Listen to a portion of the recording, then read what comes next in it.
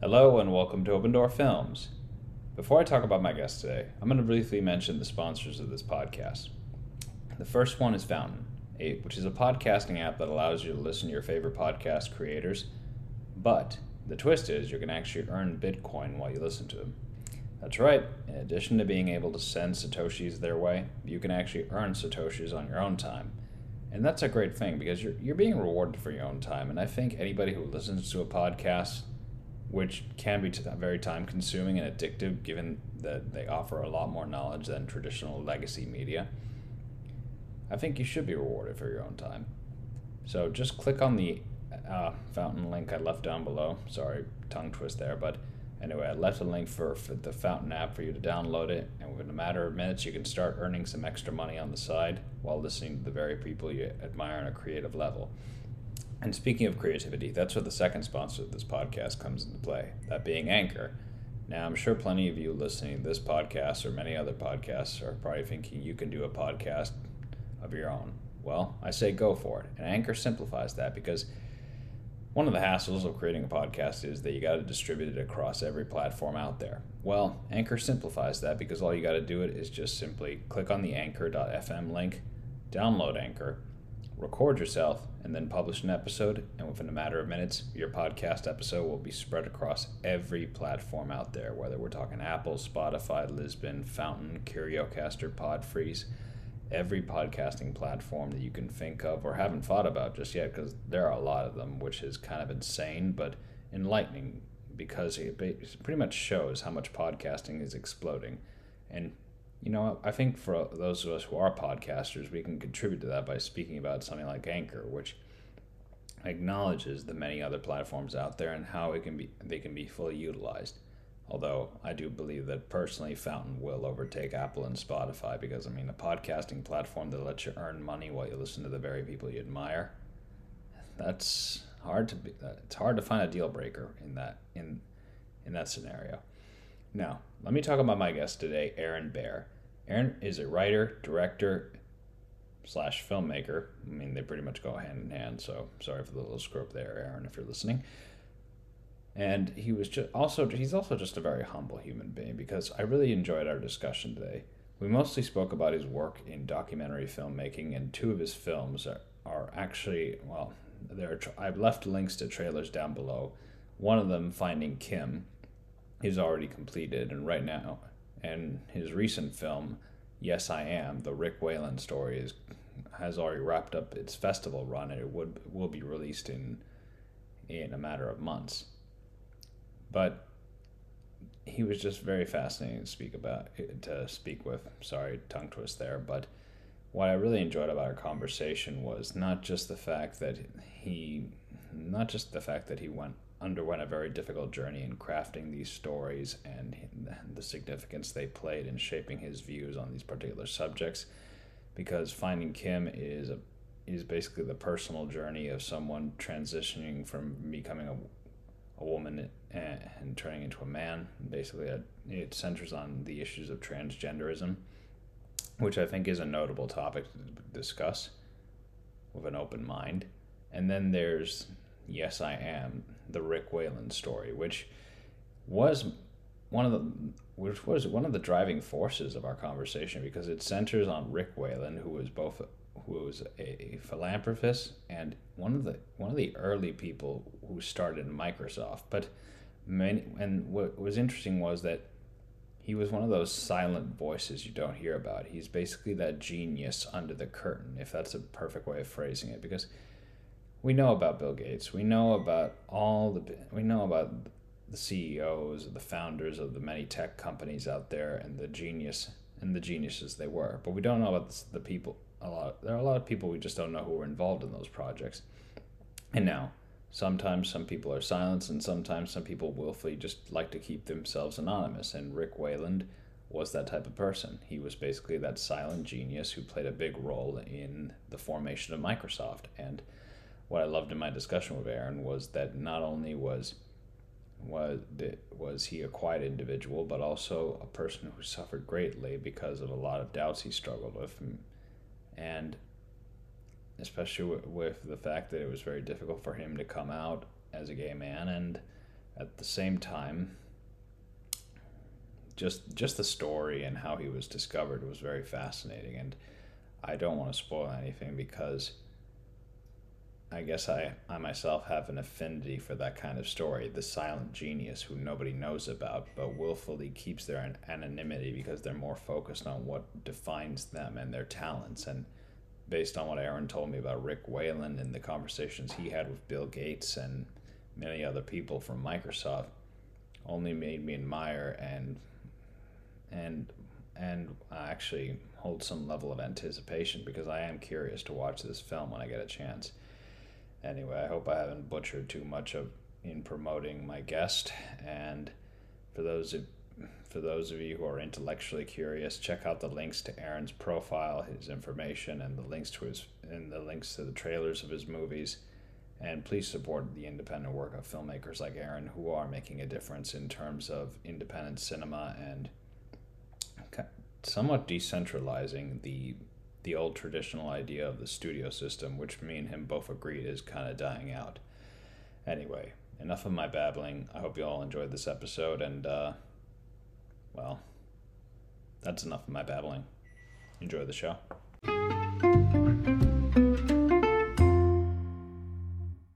Yeah, but before we start, I want to know, what is that tattoo?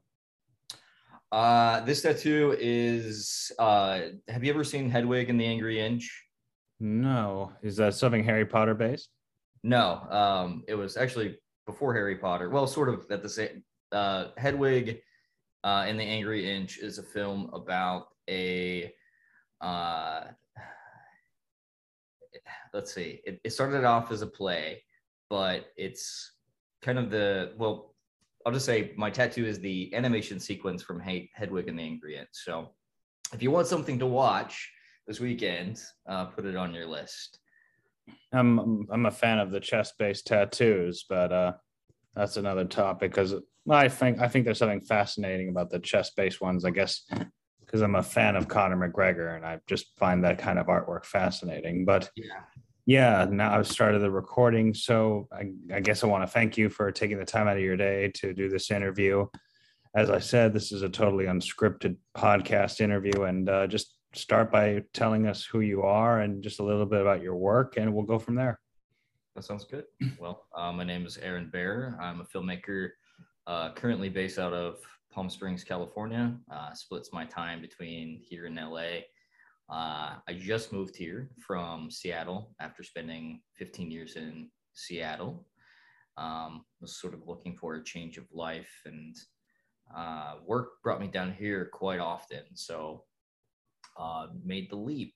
A hot 2 months in to the area, but enjoying it so far and settling in. But yeah, while I was in Seattle, I found a really great tight-knit film community there, and we did a lot of commercial work. I worked for Microsoft and Starbucks and Amazon and did a lot of their TV commercials. And then at the same time, I had a need to fulfill this other part of me that, which led me to my first documentary film called Finding Kim, that I started in 2012 about a transgender friend of mine who transitioned at 50 years old. And I just documented his process and day to day. And that took almost a little over 4 years to make.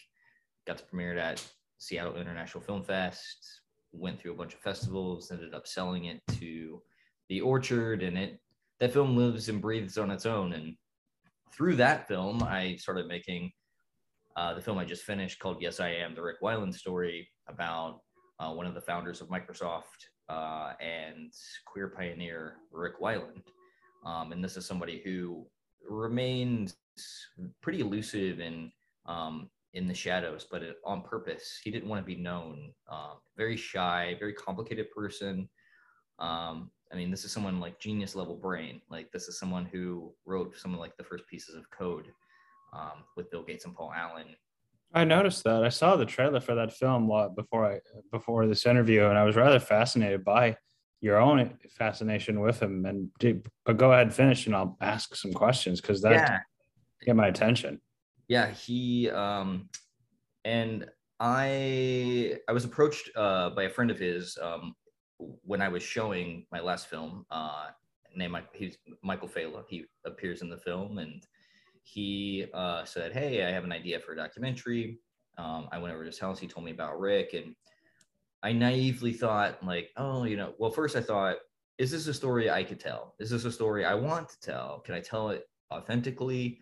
And the more I got to know Rick, the more I found so much of myself in him, and the things that he accomplished are so monumental, and I can't even express how much of the world he changed. And the fact that no one knows who he is staggering, but also someone who suffered a great deal as well. And Rick ended up, there's no spoiler here. It's like, you can look it up online. Rick took his own life in 2006. And, this was someone who had everything on paper, and probably one of the richest people in the world, but money, success, a little bit of fame, tons of friends. And it goes to show you that it's still sometimes not enough, and mental health is very real. And so through that process, the making of Yes I Am, I started my own mental health journey, because what an ego I would have if I would have thought like everything in my own life is okay. And at the time, like, it definitely was not. And I'm making a film about someone who went through a lot and struggled a lot, and I wanted the film to be good. And it was interesting making a film about someone I've never met before. And I naively thought it would take a year, and because I thought, oh well, Rick probably would have gave a ton of interviews, and I could pull from like a shitload of stock footage and interviews. Is that ambiguous? Yes, there were no interviews that he ever gave. I scoured the earth. I went to the Microsoft archive. I went to the Stanford archive, where all of his materials were donated to. I went to like AIDS organizations and foundations and so many places. And the only video that you see of Rick in the film was the only thing I could find. And that was a mysterious VHS tape that was donated with some clothing to the MOHI in Seattle. And the MOHI is the Museum of History and Industry. And they had all of Rick's stuff to a certain degree. And there was this tape, and they said, we don't really know what's on it. We haven't digitized it yet. And they said, you're going to be taking a risk. And I was like, I don't mind. I was like, I'll see what's on it. And it was a boat cruise, a gay boat cruise in Seattle in like 1984 or 5. And it's like 2 hours long, and I'm just sitting there watching it, and there he was. And I was already 3 years into making the film. So it was, I wept when I saw him, because I had never seen him move or articulate in any sort of way.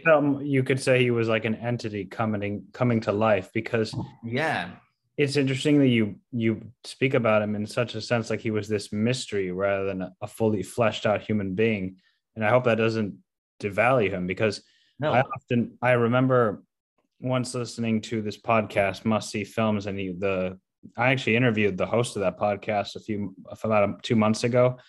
And we briefly mentioned Terrence Malick and how there are no interviews of him, that he's become somewhat of a mystery, an entity himself, that just the idea of meeting him would probably be bizarre. I couldn't imagine. I think it would be an even more greater challenge to find out any information on him, given that he wasn't involved in technology. And I don't know. Yeah, no, you're absolutely right. In making a film about who didn't want the limelight, and Mike Schaefer, who was one of his partners, he goes, this is going to be a really hard film for you to make, Aaron, and I'm just going to give you the heads up.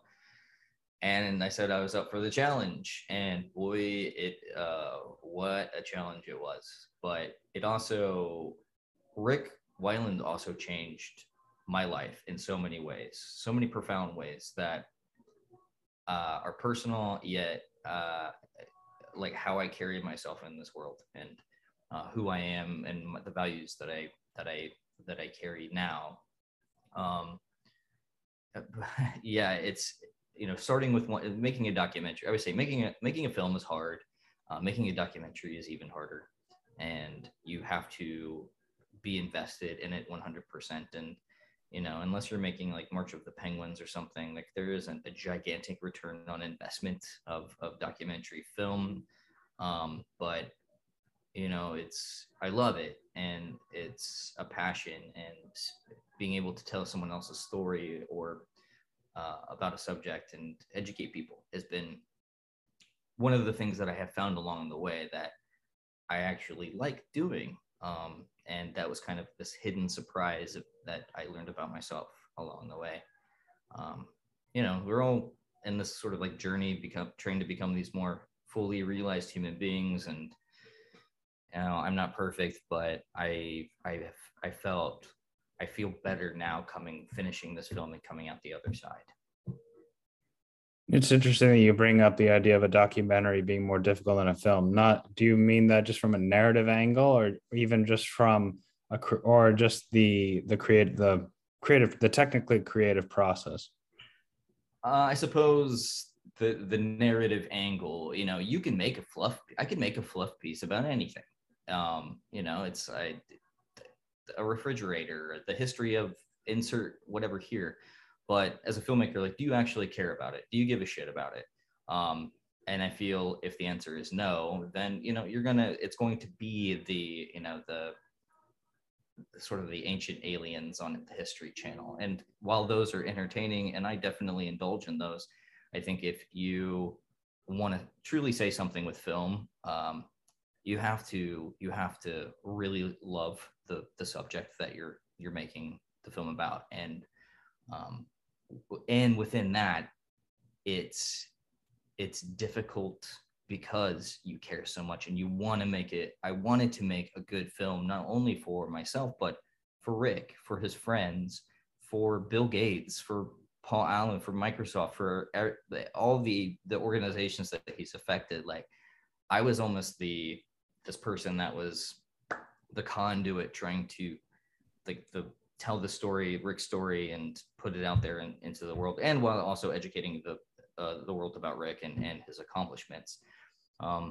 We all have this duality in our lives, and Rick had lots of different versions of himself. And I would meet people along the way of, you start chasing that, the carrot that you think is going to be something, and then it ends up being nothing. But this person will introduce you to the next person and the next person and the next person. And then finally you'll find like a small nugget, like a small piece of information that you needed, that is paramount to the story and that you use. But it's a lot of detective work. I always say, and especially this one, it was like you kind of alluded to it before, it kind of felt like I was cracking open a cold case. Yeah, it sounds like a lot of complexity. And would you describe Rick Weiland as a very complex man? A very complex and very complicated person, but at times like a very he had this core group of friends, and I think there's a lot of mysteriousness and these different versions of Rick. He was this very buttoned up sort of computer programmer by day, and then he could let loose at night, but by himself he had all of these woes and all of these worries that he never communicated out to the world or to friends or to other people. And I was incredibly lucky to find his daily journals that he kept from dating back from 1975. And I want to say that I had planned that, but it was almost like the universe delivered it to me. I had went to Stanford, had a tremendous amount of his archives, and they allowed me to come down there, sift through his archives, and I got these boxes, and they were just labeled books or something, and there were all of his journals, and it dawned on me, I'm like, well, this is his voice. This is his personal voice. And I started to read through them, but I only had a limited amount of time, and I'm like, well, how am I going to be able to read all of these. So I had to spend $10,000 and digitize all of his journals. And then I had the process of reading all of his journals, and then synthesizing those down into bits and pieces. Like, this is important in his life, this is less important. And then I had a couple producers read them as well.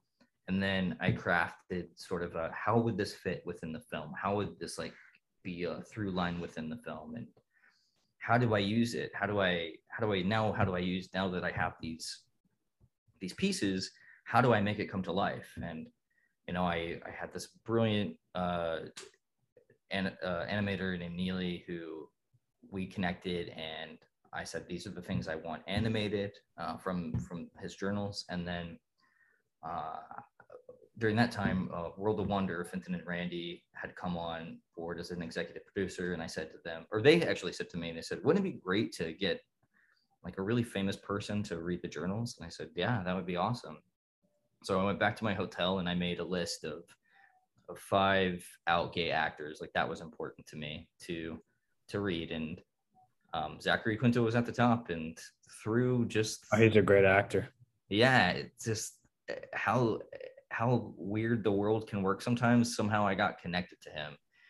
And it was kind of a little bit of, you know, a mountain of agents and stuff. But I finally got to the person who was sort of, you know, managing the day-to-day, and they said, write him a letter. So I wrote Zach a letter and I said, hey, here's who I am. Here's the film I'm making. Here's who Rick was. Here's why I think you would be perfect. Please say yes. And he said yes. And he said yes, sight unseen, like hadn't seen a frame of the film. And he just did it like on his own, like, belief in that it would be something great. And this was during the height of COVID. So after all the documents were signed and lawyers were involved, they said, hey, he can do it on Thursday. And I lived in Seattle and it was Tuesday. So I had to find, and this was the height of COVID, so I had to find an open studio that was operating and get down to LA. So I did. I found it all, and went to LA, recorded him, and he had it so dialed in. And so, like, there was very little direction. Like, he understood Rick's voice and Rick's sorrow and moments of happiness. And it wasn't like, hi, I'm Rick Weiland. It's like he already knew that how to deliver Rick in a way that was very true. So it was, that part, working with Zach was amazing. I can, it's very interesting that you mentioned how it happened in the height of COVID, because it seems like COVID-19 itself has changed our perceptions of depression and mental health in many ways, given the impact isolation had on many people. And I wanted, out of curiosity, has not just the work you did on the documentary, but also the timing of which you were working on it during COVID, has that shifted your own perceptions on depression to another extent, or? Well, yeah, absolutely. There's no way around that. Working on a film about someone who had depression. Are you still there? Yeah. Sorry. You kind of disappeared for a second. Someone who had depression, and also finding myself in this weird headspace and doing most meetings like this, and how everything in the film world shifted. And then once I finished the film, COVID was still happening. So every film festival that I started to get into was like, most of them were dipping their toe into the hybrid world of actually reopening back into a theater. Mm-hmm.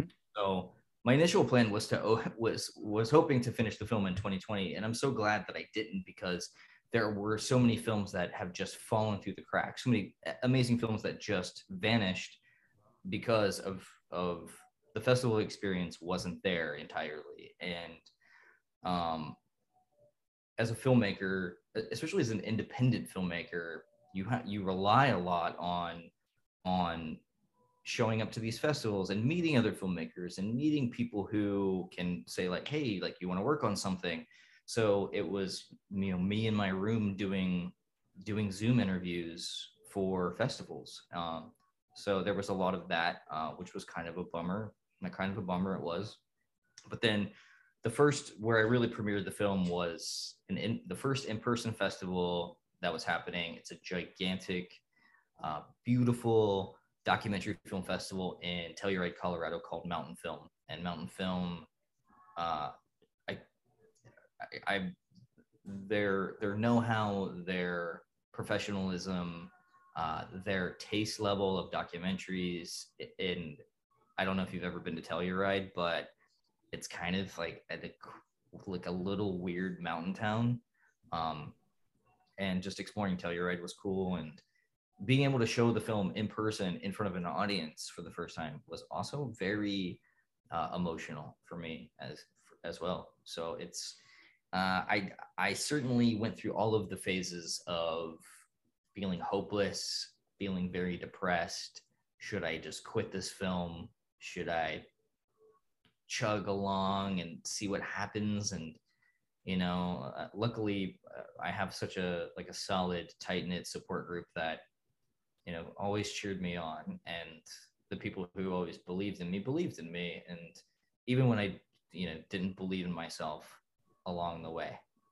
But then these golden moments happen where it's like, I get an interview with Bill Gates. I get Zachary Quinto to narrate the film. I get Fenton and Randy at World of Wonder to executive produce. So it's like these things that kind of kept happening along the way happened. And then it's such a strange feeling when you finish a film, because you finish it and you kind of think to yourself, I think I'm done. And you're done with that.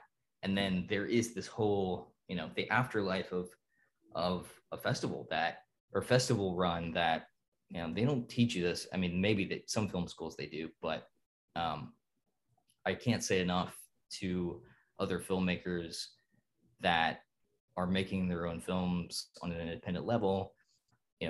Put aside a budget for festivals.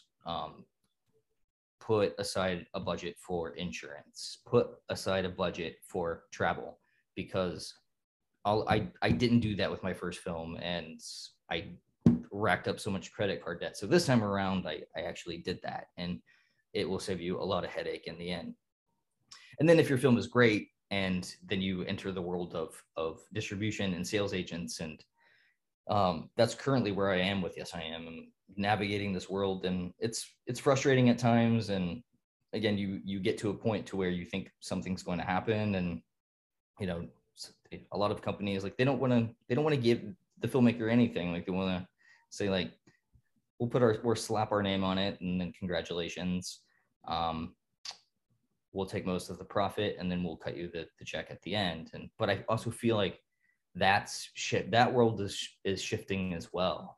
And I'm also currently exploring sort of this self-distribution world of these companies who you basically sign up, and you can almost like a dating profile for your website and different. It's very decentralized in the way it's executed. Yeah. So, I think that's become a phenomenon in many areas, because I spoke with another filmmaker about a week ago. I mean, our conversation was mostly focused on Bitcoin and cryptocurrency, but we were talking about the decentralized aspect of it and how that could essentially be applied to the studio model, because let's be honest, studios are just now releasing franchise films, and they're not bad, they're good, but at the same time, smaller films you would have seen 10 years ago in the theater have a less likely outcome of being in those theaters. And even before 2020, I mean, the fact that The Irishman, a Scorsese film, had a limited theatrical release is staunting, because I mean, it's not just Martin Scorsese, it's in the area he operates creatively the most, crime drama. Yep. Yet a film like Silence, which is great and epic, probably one of his more personal works in terms, but it's not the subject you usually see from him. That got a theatrical release in 2016. Yeah. And it's I was talking to a friend the other day. They're like, well, what are your ultimate goals and dreams for you? Yes, I am. And I said, I honestly, like, I don't care. Like, I don't mind that. I don't even care about the theatrical release. Like, I know that more eyes will be on it on streaming platforms. I mean, and that's just the truth. I mean, people have become accustomed to. I still love going to the movies, and I did get to show it into some really cool theaters. But doing a theatrical release for a queer documentary, like I mean, I live in this reality where I'm like, I know it's very limited. So I'm not looking to sell 1,000 tickets for someone to come to a theater and watch it. I would love for them to watch it in their own home and have a discussion around it, versus trying to just have it shown in the theater out of being shown for the theater's sake. Same for me with this podcast. I'm not expecting it to be the next Joe Rogan experience, or just because even though what fascinates me about his podcast is that it's just two people talking like human beings, and you learn a lot more from that than watching just the news. You get better intellectual insight. And for me, this is just like an intellectual experiment and hopefully a creative one. And I don't know where it'll go. I mean, I just hope people that are involved in film can have these kind of discussions more openly, rather than just, I don't know, I guess. Have you ever seen an interview of a filmmaker you really admire by someone who I would say they probably have the same tastes as you, but the questions and the way they approach them is kind of superficial to the point where you're not gaining any intellectual insight? Yeah, I mean, yes, all the time. And I think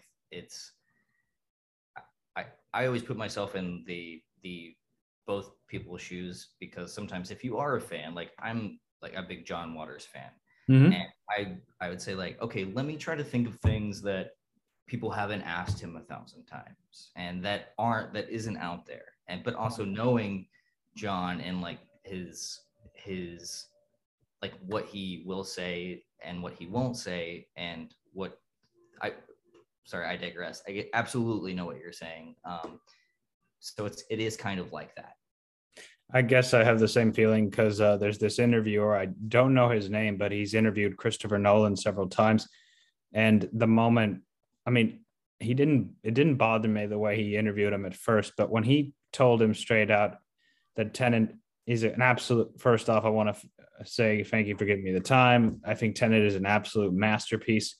And look, I don't judge anybody for thinking that. I think it's a great film. It probably will be based on what the analysis it's garnered. But it was the way he approached it verbally that just made me realize there's no intellectual discourse going to be discussed here. I mean, I guess what I would ask someone like Christopher Nolan, and the topics he's discussed is the distortion of reality, what he feels about that, how that can be applied to real life. Because earlier this year, I mean, with all the craziness that's happened this year and all the failures of institutions and kind of just like this pessimistic outlook we've had in politics or other institutional elements, I was watching The Matrix, and I kind of garnered a new understanding of what the idea of a simulation is. I think the most stereotypical one is the brain in the jar theory, but I think when you look at the idea of a simulation, it's just a narrative. A narrative can be weaved, much like how in a trial hearing, facts can be manipulated or just construed to form a narrative to create mass opinions. And yeah, I guess that's what fascinates me about Christopher Nolan, his work, and that's what I'd ask him about rather than just kiss his ass. I mean, I hope I'm making sense of what I'm saying, because no, you absolutely are. I think I've seen this more applied to like very large celebrities, where like the whether the interviewer is nervous or just an asshole or a fanboy.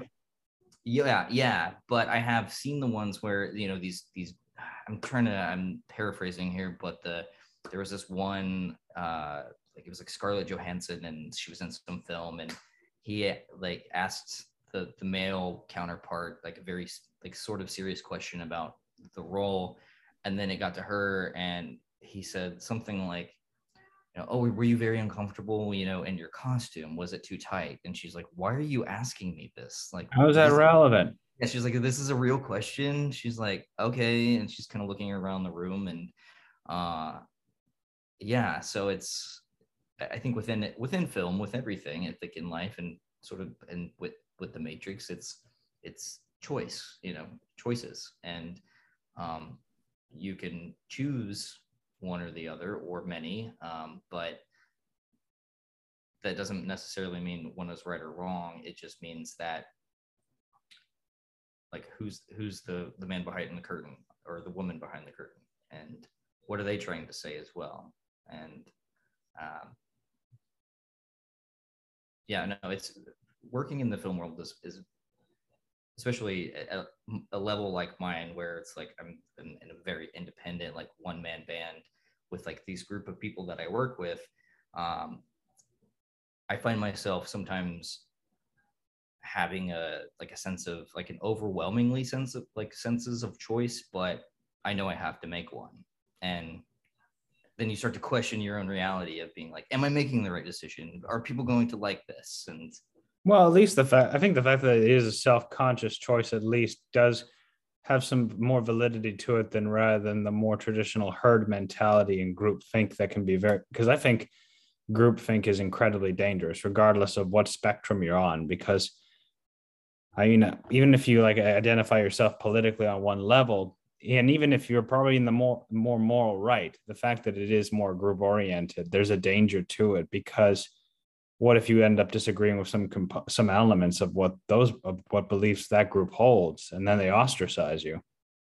Yeah, and that's it, especially within film and documentary film. I can always see when a filmmaker is trying to say something with it, or they're putting all of their opinions into it. And what I've learned along the way over, making two documentaries back to back for the past now 12 years, is that I stand firm in this belief of, don't talk about shit you don't know. If the answer is, if someone asks you a question, and you don't know, don't pretend you know. Don't say and make something up to appease somebody, because that creates confusion and misinformation and all of it. So I've been doing Q&As for both Finding Kim and Yes I Am. You'll get the occasional, like, once in a while, people who just want to try to, like, fuck your world up, where you're up there, you got the microphone, you just showed your film, and you're people are asking questions like, the usual, like, did you do this? What was your favorite part? Blah, blah. And then occasionally you will get someone who will ask, like, the most, like, trying to throw you off. And that also exists within this world as well. And I didn't find it so much with Yes I Am, but with Finding Kim, like, I definitely felt a lot of I'm a cis man making a film about a trans person. So there was a lot of pushback about that. But I always looked at it like, I'm making a film about my friend. Like, I was friends with Kim for 6 years before I started even making Finding Kim. But that was also a reality and something I didn't anticipate, but I mean, now it's so obvious. What type of pushback did you receive for the Rick Weiland story, if you don't mind me asking? It was a mixture of course, you're making a film about, a rich gay white man. There was that. There was, do we need another queer story like this? Do we need another story about suicide? Everyone always has an opinion, and I think for the most part, though, I was able to translate Rick's story into something that appeals, that informs, and that also speaks to his truth, even as complicated and as mysterious as it was. And even there was I felt like I could work on Yes I Am I could have worked on it for another 3 or 4 years, but I had reached an emotional threshold for myself and within the film that I'm like, I feel like this is done and I can be done with this, and I should probably move on to something else and let this sort of try to live and see where it goes. And the first time I ever showed it on a test screening at the Manchester Film Festival in uh, in the UK, it won. Like it won the whole festival, and I thought, wow, I like my own self-doubt, my own worry, and you finish something and you like put it out there, and then people respond to it, and it's the most beautiful, cool thing. And then people start to ask you questions that you didn't even think about along the way. So I knew I had something with it, and it's how you use it as well as a filmmaker, and how you use it to make your next film too. And I care so much about Rick and this film, and I'm so proud of it in so many ways. And because it also changed me too, that I owe it to myself and to Rick and to everyone else that was involved to really try to make this film like bubble up to the surface so everyone can see it, because it's just not there yet. Like I'm still working on making that happen. What do you feel? I mean, when it comes to subjects like suicide and depression, which this film clearly tackles, I'm curious as to what you think people's misinterpretations of those things still are in a sense. I mean, what do you think people misinterpret about depression or suicide in the current day? That it's not a real thing, that depression and is not like, it's this thing that you don't have to get, like, you don't need a therapist, you don't need to be medicated. You shouldn't seek out alternative treatments. I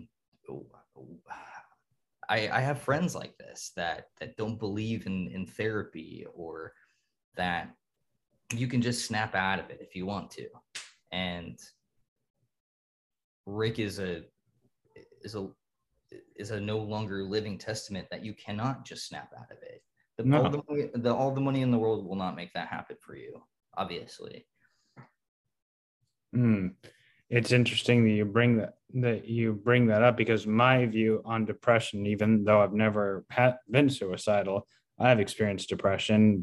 And my personal view on it is that people still don't understand is that it's not necessarily sadness; it's pure numbness, and that itself can be a daunting task. I actually have a friend who I keep anonymous because he wrote a book on suicide, and he used a pseudonym because he doesn't want anybody to know his real name, and he self-published it. And he asks me just to bring it up, but I've read some of it, and it's fascinating because it's not like something like, I mean, I guess even with those books, he was very skeptical for a long time about doing it, because one thing I've when it comes to a subject like suicide on books, I feel that's like an area to be capitalized on, especially as in the self-help model, which is something that has kind of annoyed me to a bit, because I mean, I'm skeptical of self-help books. Not all of them, some are very useful, but it feels like even that's an industry where you can use subjects as very delicate as suicide to capitalize on.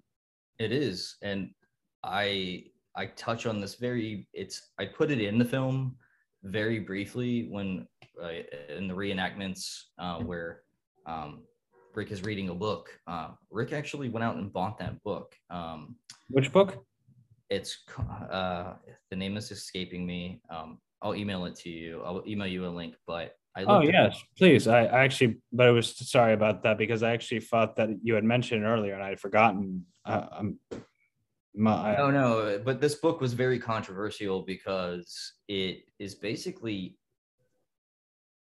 not a how-to guide on how to take your own life, but to do it properly, in a way that will help others transition with your transition. And Rick went out and bought that book and highlighted chapters and different parts, and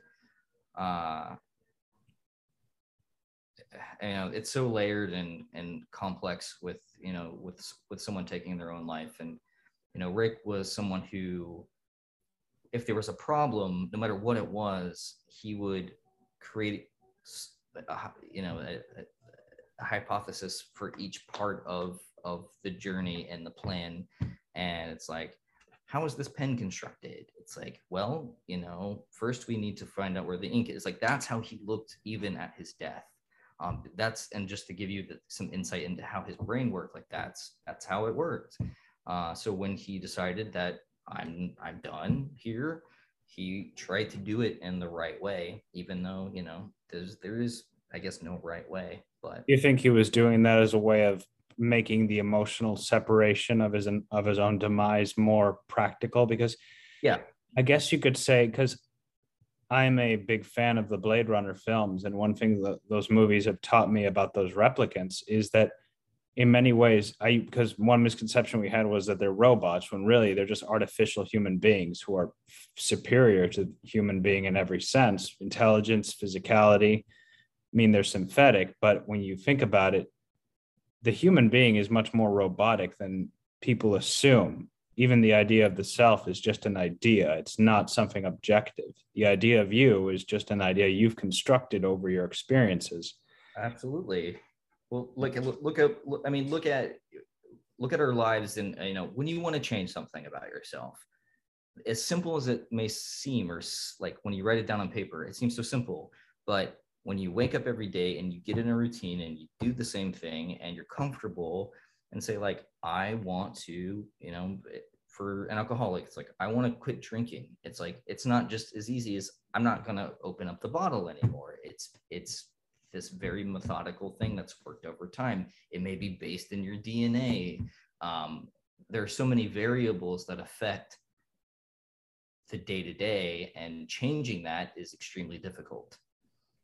It's also interesting that you mentioned this book, and when you send it to me, I'll definitely look at it. But I wouldn't say it's exactly similar to the book my friend wrote, but he made it clear to me when he talked to me about it, because he wanted to share. He wanted my thoughts on it. He told me it wasn't a how-to book or how to get over depression or conquer suicidal thoughts so much as, I mean, I guess I'll spoil a little. It's like a collection of entries of his thoughts, just so people can get, and they're not telling people how to get through the process, from what I've read so far, so much as just a way of exploring him, and maybe it can help people with the same problems explore themselves. Yeah, I guess I would be interested to read it, because reading this book, it's not like it's dark. It doesn't read like that. It reads like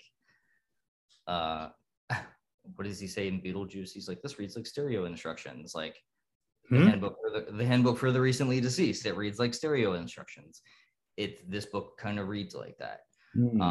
It's sort of neither good nor bad, and that's the author's approach to it. However, was controversial, and depending on how you look at it. But through making a film about Rick's life, like, I understand suicide better. I understand wanting to take your own life in a way that, for certain people, and this may sound controversial, but like for certain people, it's like they actually can get help, and then for others, like, there isn't help. And when I lived in Washington, they had this death with dignity that happened while I lived there, and where, you know, say you have really terminal cancer and you can opt out, but the people had to vote it in. The people voted it in, which is, I think, it's still one of the very few states that has this, where it's, you know, when Dr. Kevorkian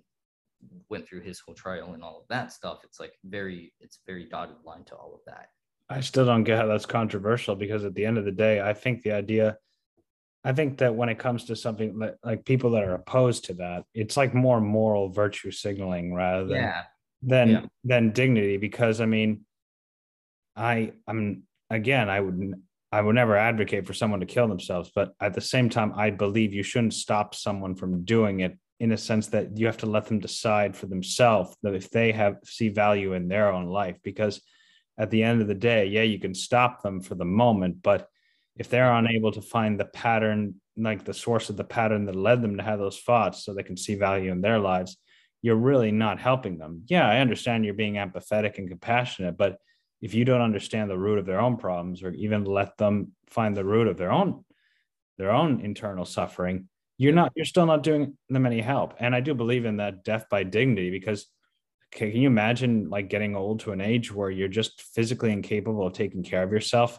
and you have someone taking care of you? couldn't. No, that sounds like that sounds like a nightmare to me. I would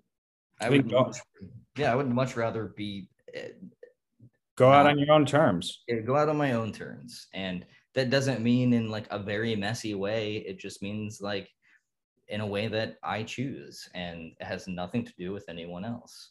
And it even illustrates some level of your humanity to you. Basically, says, I am a human being, because you are making the self-conscious choice as an affirmation of your identity. And even though it's coming to an end, you are still giving it some finiteness in those final moments. And I think there is some level of self-respect in that.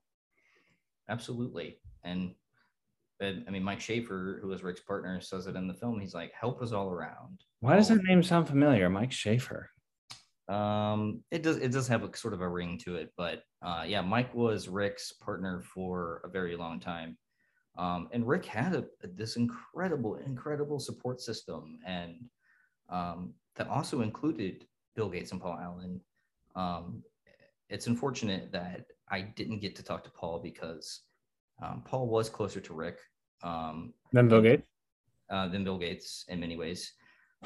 But we spent like a year trying to find time, and then we had finally locked a date, and I wake up one morning and my news alert says Paul Allen has died. And so I didn't get that part of the story. And I've also gotten feedback of saying like, how could you not talk about Paul? I'm like, well, I would have been making it up. Like I had, I tried all the avenues of like trying to talk to like Paul's sister, but at the end of the day, there was enough in Rick's journals about them that I was able to make it into a cohesive narrative that could carry, that was a film.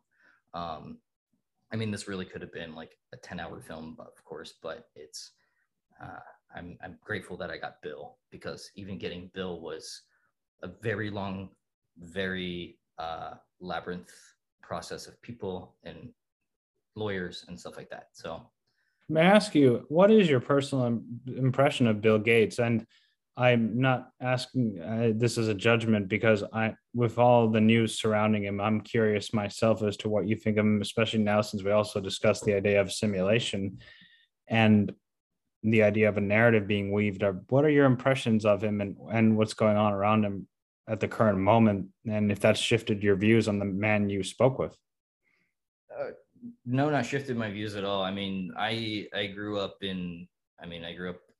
was like 14 when I got a computer in 1995, and Bill was very much like a part of this, like part of my teenage years. Like he was this figurehead of this gigantic corporation that put a PC on everyone's, home and stuff. And so I knew him from that, and being, of course, very wealthy and being this philanthropist with the Gates Foundation, but also like sort of always following his career with different AIDS organizations. And but when the moment came to when I realized, I'm like, oh wow, he's going to be in the film and being interviewed, it was, I think, interesting on a few levels, because he's a busy guy. So it's like he was looping this in with a bunch of other interviews. So it wasn't just my Yes I Am interview. He was talking to MSNBC and CNN and all of these other spots. And he was also he had his crew working on, he has this Netflix documentary about himself. So they were also working on that at the same time.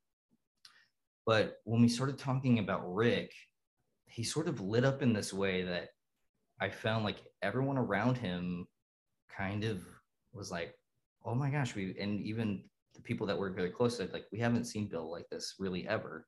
And I thought about that after the fact, because these people have been working with him for so long. And I thought that I've kindly like sort of figured out the reason why is like, I wasn't talking about Microsoft. I wasn't talking about money. I wasn't talking about organizations. I wasn't talking about philanthropy. I was talking about a friend that he met in high school and something that they started that they didn't know if it was going to work or not. And I had a lot of personal questions that I couldn't use because but he definitely became a lot more animated throughout the questions about Rick versus everything else. And it showed me, it was like, this is still a person who cares, and like, but he is on this gigantic platform that I will never understand. And I think Bill has done incredible work throughout the course of his career. And I mean, let's like be honest, like we wouldn't be sitting here talking to each other probably right now. I mean, maybe not like through this medium, but also someone who is a genius level brain. That's very fascinating. And well, I hope I wasn't getting too personal, because I don't really know how to feel regarding all the discussions around him and his property management, because I don't know, I just feel like it's too muddled a storm to get a full idea of what the truth is. So I can't make it. Absolutely is. It's like when you're someone, say, like that famous or that rich, it's like, you know, somebody like Madonna or Mark Zuckerberg or Santa Claus. It's like that level of you can't escape it. And no matter how much you try to explain yourself, you're never going to be able to, because people will always have opinion of who you are, what you do, how much money you have, the whole shebang. So yeah, that itself has become a topic of discussion, just because another rich white entrepreneur. That itself is becoming controversial all of a sudden. Yeah, it's something that I was aware of going in. I'm still aware of very much coming out of it, but I would say Bill and Bill's team have been so supportive of this film and like wanting to see it happen and come to life. And in other ways, you know, it's, you know, you send out an email thinking, oh, this person's going to respond, and they never do, or it takes them weeks. Bill and his team, they were always right on top of it and always offering suggestions. And I don't know, there was I could feel a heart there behind it all. Like it wasn't bullshit.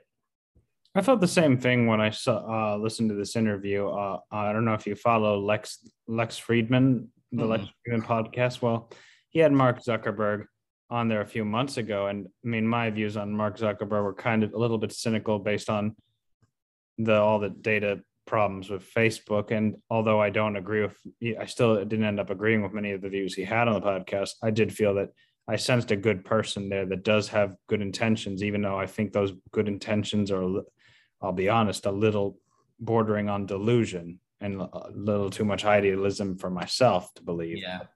I could sense that they had some sincerity to them, even though I think he's wrong in his approach.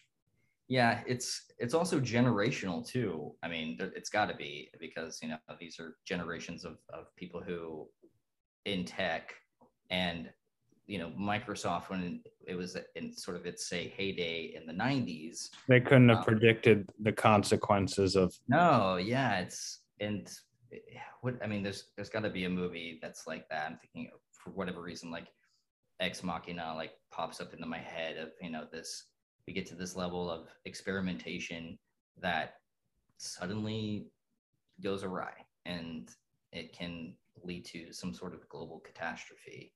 Or even it's a psychological crisis, because in listening, because Lex Friedman works in technology, he works at MIT, or he's worked for MIT, and he's brought up AI several times, and the idea, like, will we ever reach a point where we consider the feelings of an artificial intelligence?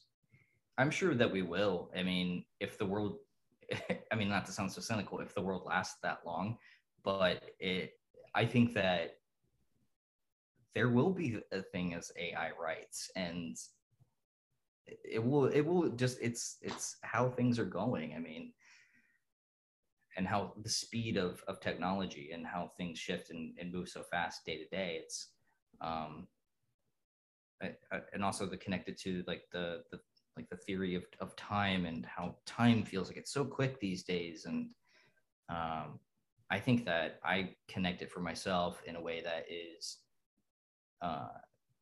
because we have access to so much information at our fingertips, that time just feels like that. And whereas before, I mean, at least growing up, I mean, I grew up in Dayton, Ohio in the 80s, where it's like I was, had to go to the library or look it up in the encyclopedia, and very limited in scope. But time felt much more, I guess, much more appreciated and it had less stress to it, even though it felt like it was moving slower. I don't know. I guess I think what you've been saying is I once saw this channel, Pursuit of Wonder, and how it basically reversed the idea of that expression, life is short. And he reversed it like life is much longer than we think. We just want more out of it. It's more of a self-conscious desire for more because of our perception of time. Yeah, it's a very indulgent feeling. And I actually said this to my husband the other day, and it was almost like out of feeling like I just went through this big move, and I'm still working on Yes I Am, and I'm starting all these other projects, and it's like, and he's like, what more do you want? And I was like, I want more. I want more. And then I almost like had this moment of like, shut up, Aaron. Like, why do you like stop, smell the roses, like look around you, look at what you have, look at the friends that you have and the people that you care about, like what's actually important in your life. And it's those moments where it was just like, I don't know, when I said it out loud, I was like kind of thinking, ooh, why did I just say that? But it's interesting you bring that up, because I guess I can relate to that myself, because when it comes to my writing or even just my desire to read and learn more, I treat it like some compulsion I need to satisfy, like I'll never get enough. And I think you have to make peace with it at some extent, that you'll never truly be satisfied, because I think that there's something cynical about saying you should be satisfied with what you've done so far, because that's almost impossible. yeah. We're social animals. We can't exactly stop. It's more like it's similar to our need to survive in a sense. Yeah. And also yes, that absolutely. And the feeling of needing to keep up with technology. Even it's like I couldn't imagine being a really old person right now, being somebody who, say you're in your 90s and you're still here, you're with it, you're able-bodied, but you've never picked up a smartphone. Yeah, it's like that's got to be so wild and isolating at the same time, because you probably should, but yet it's intimidating on so many levels. And I mean, sometimes I can barely cut into the monstrous pieces of plastic that they put hard drives into. I'm like, how am I ever going to be an old person? It's like, I need my kitchen scissors. Exactly. And in many ways, this advancement of technology in a lot of ways has it kind of brings that term cyborg to life more, because when you think about it, we rely on these devices so much that they're part of our day-to-day lives, almost like in the old school notion we had of a cyborg, because the more traditional notion was just someone with a mechanical limb or a mechanical appliance permanently lodged inside their body. But now, I mean, although these devices aren't lodged inside of us, they are pretty much like something that we depend on a daily basis, that they might as well be integrated in our bodies. Might as well have them attached to us. Were you a fan of Black Mirror? I haven't seen Black Mirror yet. Oh, shit. You should definitely put that on your list. So Black Mirror, it's an English show that it's kind of like, the best way I could describe it is kind of like a Twilight Zone, like a new age Twilight Zone. But each episode is different from the last. So like new actors, new storyline. I think they're 45-minute episodes. And there's this one episode, and it's fascinating because they don't really put you in the future as much as you think, but they insert this element of technology where you're like, wow, it still looks like this, but it doesn't look like the Jetsons. But there's this element of technology that exists. And there's this one episode of this guy who is trying to, everyone has a camera in their eye. It's like, and you can like rewind and go back, but he starts obsessing that his wife is cheating on him. And he's like going back to this one Christmas party and like trying to freeze frame it. And I won't spoil it for you, but it really makes kind of like the sequence in Blade Runner when he's like looking at the crime scene and zooming in on specific moments. Yeah. You look at reevaluating the forensic evidence. Yeah. It's interesting you bring that up, and how that there was some level of present day, I guess this is me butchering English language, present dayness in that, because have you ever followed the work of are you into graphic novels? I'm not. Well, one of my favorite graphic novelists, Alan Moore, said that when you're doing science fiction, you're not really talking about the future. You're talking about the present in some sense. And I guess with what you describe, Black Mirror does make sense, because look at our smartphones. They operate better than regular cameras. And not only have they reduced the costs that cameras would have naturally done in the 90s or 80s, especially with developing the cameras, but they've given us this limited access to go back to certain moments without having to just physically flip through pictures or redevelop pictures that we had in an old camera. Yeah, it's and we're at this crossroads of time that where children and teens now, they're like I'm a big paper person. Like I'm big like notebooks. I got tons of pens. I'm big like cards, ephemera, like that kind of stuff.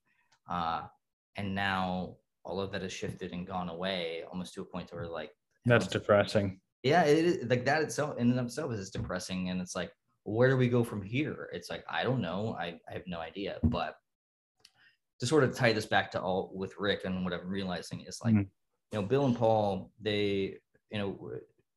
Rick's took the sideline from Microsoft after so long. He realized he wanted to take his focus, his money, his energy, and focus it onto making actual public societal change. And he did that. With organizations like, these are places like GLAAD and ACT UP before they were like still grassroots organizations. When no one else was funding them, Rick Weiland was funding them. So when I say choice, and we all have choice in our life, that's what I mean. And Rick made this conscious choice to focus on things where he knew he could make an impact, and he did that. In many, I don't know if it would be degrading to compare Rick to this other figure, but the documentary you made sounds very similar to this documentary on Hulu I saw a few years ago called Batman and Bill, which focuses on the work of Bill Finger, who was a co-collaborator with Bob Kane. But when you watch the documentary, it's immensely tragic, because you realize he was actually a freelancer who came up with many of the core concepts of the character. And that Bob Kane if you looked at Bob Kane's original design for that character, it looks nothing like what we see now. And even in the many interpretations of a character like Batman, and Bill Finger was not credited as a co-creator until 2016. Like if you've ever seen any Batman film, at the end of every title sequence, it says Batman created by Bob Kane. Never mentioned Bill Finger until 2016. And then you learn his true story. He ended up dying in poverty.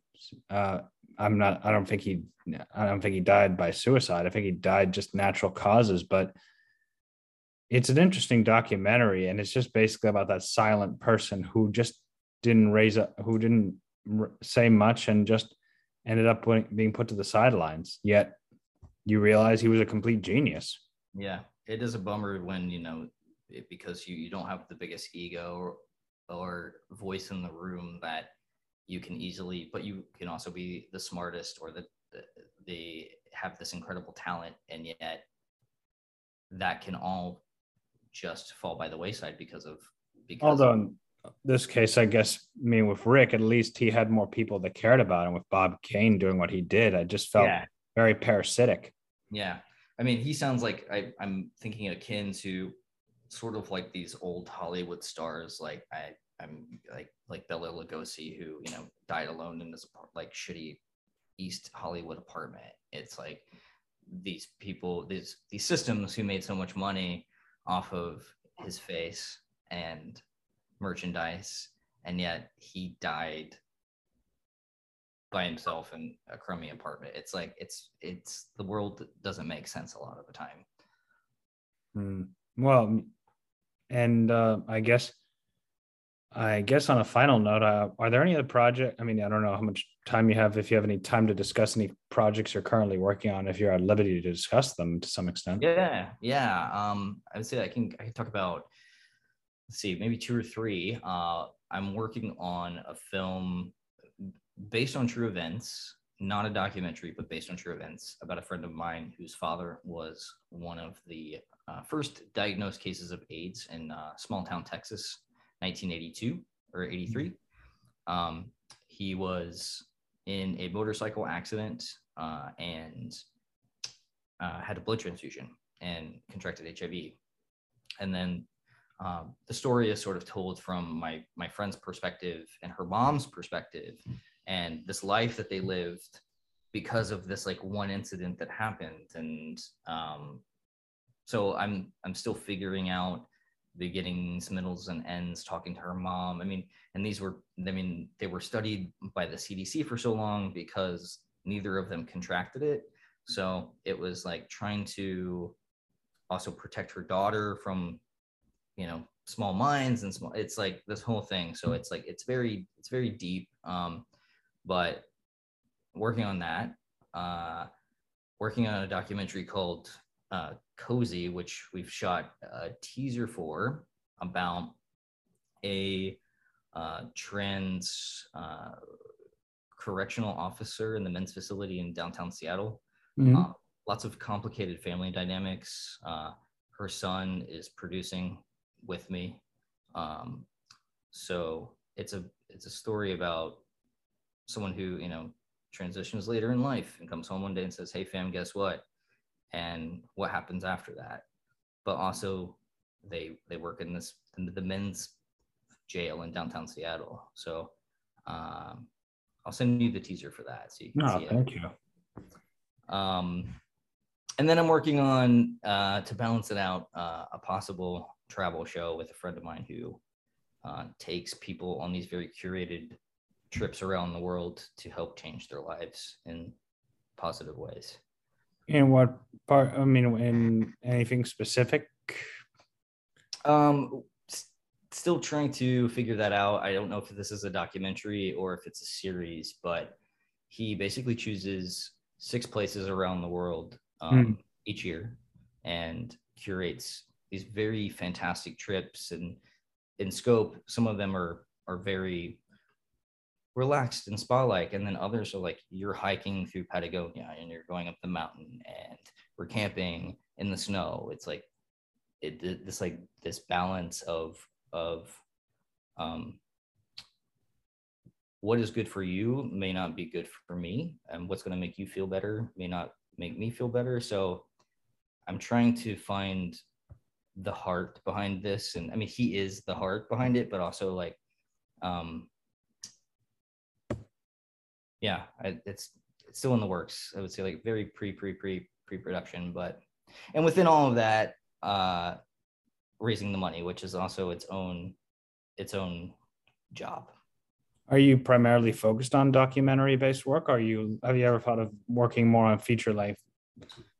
No, I definitely, as much as I love documentaries, I want to challenge myself and continue to push myself in a direction that I would love to do something very funny. I'm a huge horror film fan. Like I would love to try to do something scary. No, if you want, I wrote a horror script and I could send that your way and just get you if you think it's interesting. Yeah, please. I'll send you mine and you send me yours. No, absolutely, and I'll be sure share some of the stuff you mentioned about your friends, and I'll share you that book from my friend. I mean, you won't know his name because he used a pseudonym, and the title is a little cynical, but I get from where he's coming from because, like me, he does feel that the self-help industry some offers are great, but whenever I think one thing I actually mentioned to is, do we really need another person quoting Marcus Aurelius or Seneca? Like which is something that is constantly done in the self-help industry to an annoying degree. Yeah. That it actually turned me off of someone like, I don't know if you've ever heard of Ryan Holiday, even though he is a great writer. I was skeptical at first. Yeah, I haven't, but I'm with you. I'm sort of on the same page with you with self-help books. I'm very much into in-person help. Another thing I've been sort of working on, and that's also like very personal. I mean, I guess I could talk about it. I should sort of get over it. Is I've been doing through depression, anxiety. I was on like a traditional antidepressant for years, and I decided that I wanted to try something else and get off of it, and I did. And I started to explore ketamine therapy. There were these ketamine clinics popping up in Seattle, and it's changed my life so profoundly, and in ways where like I got off the antidepressant, like unlocked this part of my brain that I didn't even know existed. So I'll leave it at that. I agree with you getting off antidepressants. I've never tried any, but I've seen some people who have just, well, the damage it does, just, or even the overdependence that I don't think that the people who came up with these antidepressants have your best interests, especially when a lot of them just list the worst side effects possible. No, it made me, my thing was never quite depression. It was anxiety, and it helped with that, but it also made me not feel like I wasn't happy, and I wasn't sad either. And I wasn't anxious, but I was also just kind of existing. Like there was no spark behind anything I was doing. And I realized that this was making me do that. And I didn't want to go down the rabbit hole, be like, well, you should try this, or you should try this other one, or you should try this other one. It's like Starbursts. Yeah, it was all going to be the same underneath, you know? It's very, and that sounds a lot like what I've recognized, because I've seen the over dependence to a degree where it's not over, the people that have responded are not over dramatic so much as they have like this fixation with needing something more. And that's, I guess, what I've seen from the people I've known that have depended on antidepressants. And that's, I guess, where my skepticism lies. Well, again, though, I guess on a final, I guess this is the final question I have. Like, where can people find out to learn more about you and your work? I mean, I know I've seen the links you have on your profiles, but just in case you want to add anything else of where people can find you, reach out to you, or even just learn more about your work overall. Yeah. Well, first, I just updated the sites, rickweiland.com. I'm pretty active on Instagram, Aaron_Bear. You can email me at aaron@bearcollective.org. I'm friendly. I'll always respond. Vimeo, Bear Collective on there as well. So, yeah, that's. Oh, would you? Oh, yes. I'll be sure to send those my way. I'll add them in the episode description, and I'll send you the stuff I mentioned, including my friend's book. And I'll let you know when the episode is uploaded. And again, Aaron, thank you for the time you've given me today, and for being very open about a lot of personal subjects I'm sure are very delicate for you to discuss, especially when you, based on what you talked about Rick, it seemed like a very strong emotional experience to go through. It definitely was, like, and it's no bullshit. Like it definitely changed me in so many ways, and that I think I'm still processing. And I think that the only way through with all of this is to, you know, even as a filmmaker and making a film like this, it's like just to also connect to it and to be honest about my experience and what I was going through and where I am now. Where can I find the Rick Weiland story? It's not out yet. That's what I'm still trying to find. Oh God, to live. So I feel stupid for asking, because I only saw just the trailer, and I thought that it had been out for a while.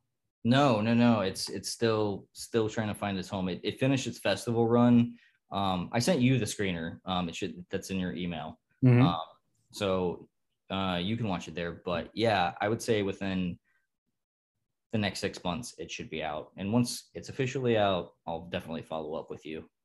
Well, again, Aaron, thank you for giving me the time of your day, and I appreciate everything you've told me, and I wish you the best in your creative process. And I'll let you know when the episode is uploaded. I'll send you the material I mentioned, and you send me whatever you feel you could be helpful.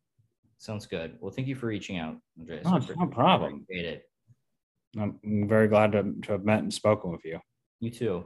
We'll talk soon. You have a nice day. You too.